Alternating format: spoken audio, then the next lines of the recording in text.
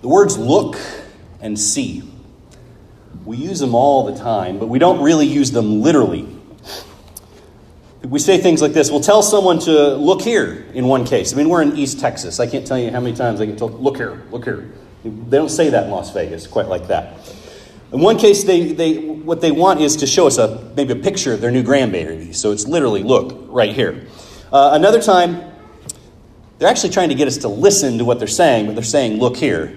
So look while I talk. So it really means listening. Another time, it means that they want us to look or to think deeply about something they're saying. The looking that they want is not actually something physical. It's a mental looking. They want us to construct a picture. Another time, it's that they want us to see it, but they want to see it deep. Some deeper meaning that we might miss by looking at the surface. We also say things in our culture like, look deep inside yourself. And the implication is that, there's something that can be done. There's an inner strength that you won't find on the outside. You got to dig deep. Likewise, we say things like, I see. And what we mean is, I see, I get it, I comprehend it. Or I see what you're looking at. I see the picture of your grandchild. Or we say I see as in like this eureka moment. The Bible also has different words that mean see. And they're all over this passage. That's why the title of the sermon is Seeing is Believing. In this passage alone, there are words that mean to perceive, to pay attention, to make visible or apparent. Or there's a type of seeing that leads to knowledge. And then there's discernment. The common thread within them all is that there's something much greater than mere sight that we must see and must have penetrate our consciences if we're ever to have belief in Christ. So this morning we will want to look at three things. Our 3 points are look to the Lamb, repent and see, recognize the Son. Look to the Lamb, repent and see, and recognize the Son. Our first point, look to the Lamb. This is from verses 29 and 30. We must look only to Jesus as our sacrificial lamb who takes away our sins and nothing else. It's the first thing that John says. Verse 29 and 30 say this. The next day Jesus there's one of those words, saw Jesus coming towards him. And he said, behold, it's a command. Behold the Lamb of God who takes away the sin of the world. This is he of whom I said, after me comes a man who ranks before me because he was before me. That word behold is an absolute command. He's saying, set your sights on this man. See him the way I see him in the flesh, that he's walking before you. Here he is. This is the Lamb of God who takes away the sins of the world. But the word behold means something much deeper. It's not just an observation. It's a fixing your mind. He's saying, get hold of this. Get it. This Bible, all of this about the sacrificial system where you had to sacrifice a lamb and put your hand on its head and transfer your sins to it, or even in the Exodus when you had to sacrifice a lamb and put its blood on the lintel or on the doorpost. That was all about him. This is the Lamb that all that Old Testament was talking about. This is the Lamb who takes away the sins of the world. So we must look only to Jesus as our sacrificial lamb. Leviticus 1:4 is the scripture where it talks about placing your hand on that lamb and literally transferring your sin to it. Leviticus 14 says that we have to offer a lamb for cleansing of sins. And here we have John the Baptist saying, behold the Lamb who takes away the sins of the world, who cleanses your lamb. And it was those sacrifices that, along with the Day of Atonement, that would make us at one, at peace with God. And that's the ultimate work of Christ, is that now there's peace between God and man. But if the Lamb is not the one that you're looking to take away your sins, then what are you looking to? Are you hoping that your good deeds will outweigh your bad? That's the one we seem to hear the most, isn't it? I hope that when I get to heaven, I've done enough good things that God's going to go ahead and just kind of turn a blind eye to all those sins that I've ever committed. or that somehow we'll do enough good that we can just cover over our sins? Or are you trying to earn your way into heaven? Maybe you've got a little ledger sheet that you keep, kind of like keeping a checkbook. Well, I did this bad and I did this good, and I'm not hoping that my good outweighs my bad. I'm pretty sure of it. So I need to do some more good works. I need to do some penance, some atonement. I need to go serve at the food kitchen. I need to give some more money to the church or to the poor. I'm going to commit. I'm going to read my Bible an hour every single day because I've got to make up for that. That doesn't work, by the way. Or have you simply never realized that because of your sin, you're not acceptable as you are? That seems like maybe the most likely in today's world, because we have a world that tells you you are perfect just the way you are. Just the way you are. You're not lacking anything. If somebody judges you, if somebody says that you're a sinner, it's really a problem with them, that they're not just accepting you and loving you.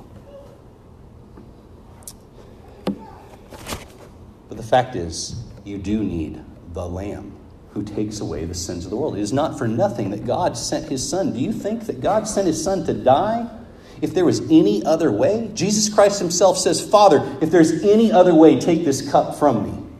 Nevertheless, not my will, but your will be done. The sacrifice of lambs had to be repeated over and over again. Anytime you had a major sin in your life, you would have to go make an offering. Every single year on the Day of Atonement, the high priest had to go in and he had to offer the blood of bulls and of goats or of lambs. Every single year. It never lasted. It never actually took away their sins. It's kind of like cleaning the toilet.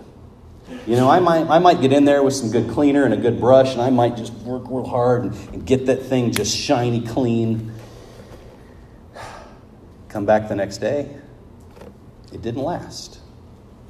Wouldn't it be great if you could just spray your toilet with something? Just everything just kind of, nothing stuck to it. That'd be fantastic. We have that. Nothing sticks. No sin sticks to the life of a believer. The blood of Christ is like Teflon. There's no accusation that Satan can make to you that will stick. No charge. There's no sin that you can commit when you have been covered in the blood of the Lamb that will disqualify you from heaven.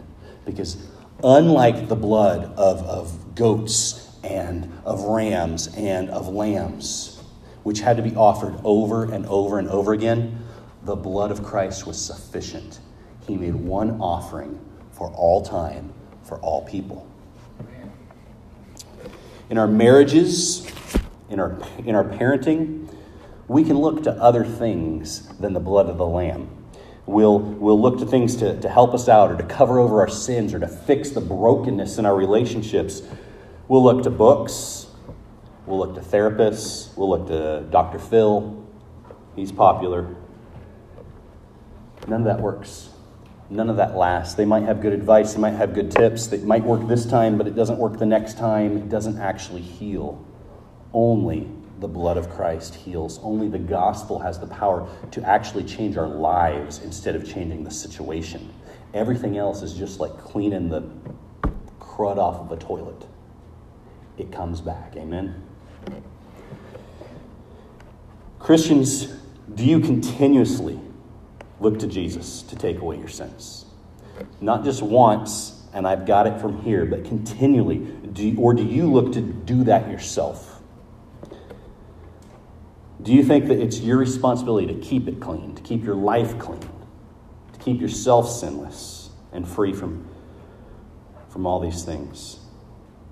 If you do, it's no wonder that you get overburdened and you get discouraged, because you can't. If you told me, Andrew, you got to go die on a cross to have a hope at heaven, it'd be overwhelming and discouraging. You've got to literally give up your life on this earth so that you can have life in heaven. That would crush me, that thought, right? Any more than to say, okay, you've received this salvation. Christ died on you, but now you've got to do this work to keep it. It's overwhelming. It's overbearing. You can't do it. Christ didn't just die on the cross for the sins you committed before you were saved. Christ died on the cross for all of your sins. And nothing sticks. No charge against you will stand because of that cross. Because he is the Lamb who takes away the sins of the world.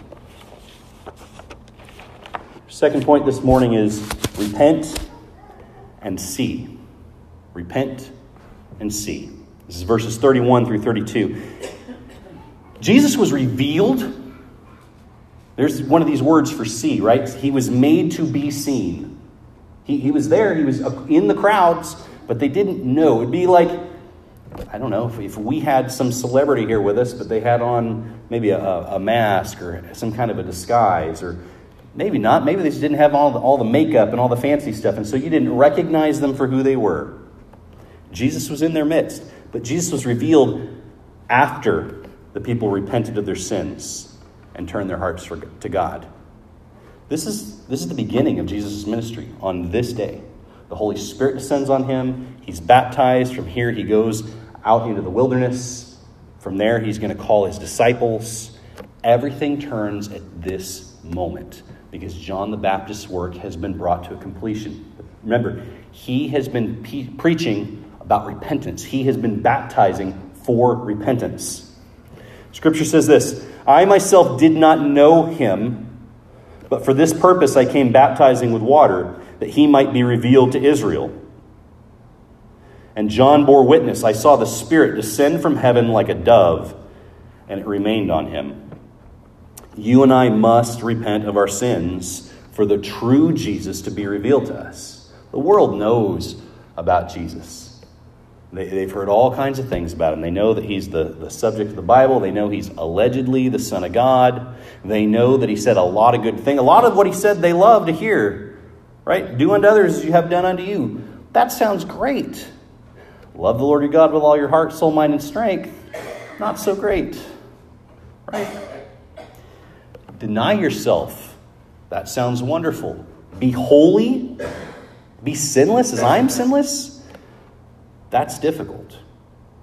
They know about Jesus, but for the true Jesus to be revealed, it's a different matter. You know, he was already in their midst, but they didn't see him in their minds. They only saw him with their eyes. That's inevitably some of us. We might have seen him our whole lives, but he's never transformed our lives. He's in the Word, but we don't truly see him. It was repentance and baptism that inaugurated Christ's ministry to Israel. That's where it all began. And that's when our Christian lives begin as well, is when we repent. We no longer regard our sin, but we have a new mind about it. We want to turn from it because we know that all our sins will get us is death. For the wages of sin is death, but the free gift of God is eternal life. You can't regard Jesus and sin and still have Jesus. And that's what this is saying. Think about this.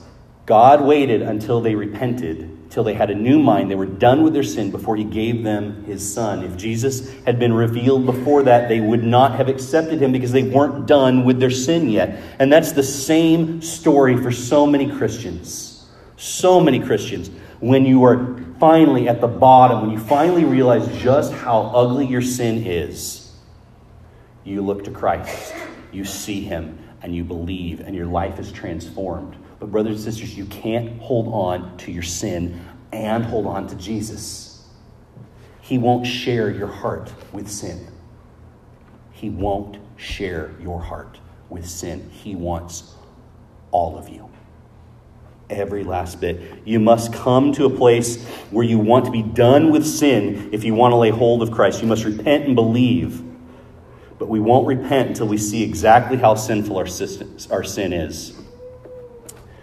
Christians, one of the worst things that we can do is to proclaim to the whole world that we have Christ, that we're Christians, but then to carry on with our sins and our trespasses. what we do there is we tell the world that they can have Jesus and sin. It's a lie. We're telling them a lie about who Jesus is and our relationship with him by our very lives. At best, they might see us as hypocrites. But at worst, they might believe you that they can have Jesus and their sin. And they can't. And so they might be prone to thinking, well, I can do both. And that's a false salvation. Jesus requires all of us. Jesus, this Lord, this King, he doesn't share his kingdom. There are no co-rulers for the Christian heart.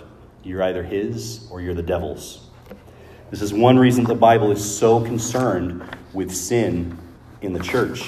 1 Corinthians 5, verse 11 says, "But now I am writing you not to associate with anyone who bears the name of a brother, if he is guilty of sexual immorality or greed, or is an idolater, a reviler, a drunkard, or a swindler, not even to eat with such a one." If that sounds harsh, not even to have anything to do with someone who claims to be a Christian but willfully continues in sin, it's because we've become soft on sin. We don't realize how sinful sin actually is. We've believed a lie. How will the lost see Jesus if our church tells them that they can keep their sin? You can't have it both ways. Our third point this morning is that we must recognize the Son. This comes from verses 33 through 34. It says, "I myself did not know him, but he who sent me to baptize with water said to me, 'He on whom you see the Spirit descend and remain, this is he who baptizes with the Holy Spirit. And I have seen and have borne witness that this is the Son of God.'"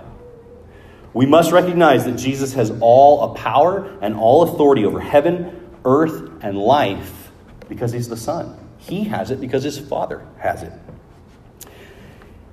If you've ever worked in a large company, especially if it's owner-operated, you've typically got the big boss, the old man, and as he gets older, you'll see his son or his sons kind of come into the family business. Well, you treated the old man with respect. You feared him. You honored him. But now when his son comes in, if you don't treat him with the exact same respect, that's not going to go well for you. You're putting your job at risk. You're putting your pay at risk. Your position in the company at risk. Jesus has all power and all authority because he is the Son. That is what John the Baptist is telling us here. He has everything the old man has. Jesus has all power and authority. He is Savior and he is Lord. This means that I'm not the captain of my own ship. I'm not the commander of my own soul. I don't control my own destiny, as the popular poem says. If I recognize that there is an authority that's higher than me, and that this authority has real power over me, Jesus Christ is the Son of God with all the power of God, what kind of a fool would I be if I kept doing everything my way? If I didn't bother to find out what the Son required of me?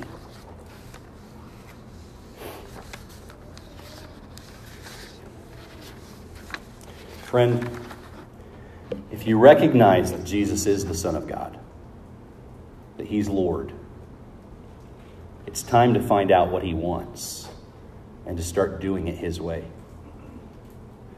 You won't earn your way into heaven. Your good will never outweigh your bad.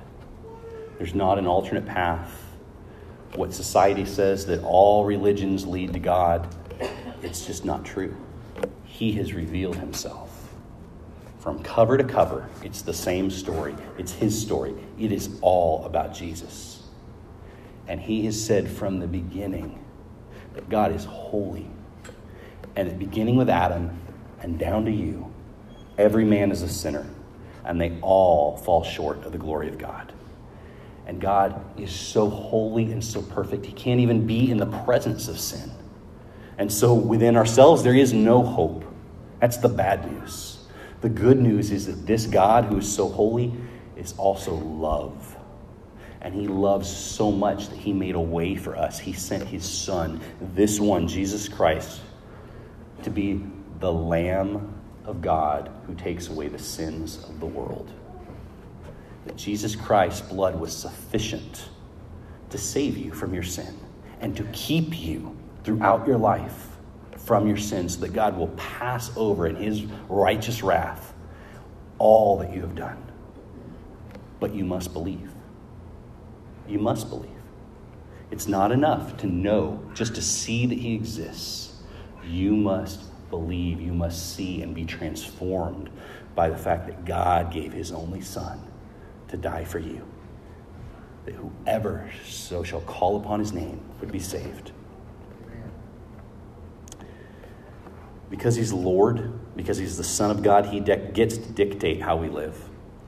He gets to dictate how we vote. He gets to dictate how we love and who we love. We defy his sonship when we have a pro-choice agenda. We defy his sonship when we don't care about immigrants or the poor. We defy his sonship when we live lives that are inconsistent with the Bible. We deny his sonship when we think that the church has to be done the same way that it's always been done our entire lives. We deny his sonship when we think that church members have to look and act a certain way. If we're having marital relations with somebody that we're not married to, we deny the power and the authority of the Son of God. If we think that divorce is permissible, we deny his power and his authority. Church, when we think that we can do church any way we want, or any way that we've seen others do church, instead of searching the scriptures to see what God has to say, we deny him. We live and worship as though Jesus wasn't the Son of God. When we see him for who he really is, and if we believe in who he really is, we will be transformed. We will be made new. We will be made clean. We will be made heirs. We will be made citizens of heaven, with a Lord and a Savior. When we've taken our eyes off of him and we've gone astray, as we all are prone to do, all we have to do is what John says here. Behold, the Lamb of God who takes away the sins of the world. That's good news for the lost, and that's good news for the saved. At every point in your life, never stop looking at Jesus and being transformed by him. This morning, if you've heard that word, that you can only be saved by the Son of God, by the Lamb who takes away the sins of the world. If you've believed that you must have faith, and this has been the first time in your life, put your full trust in him. Today is the day of your salvation.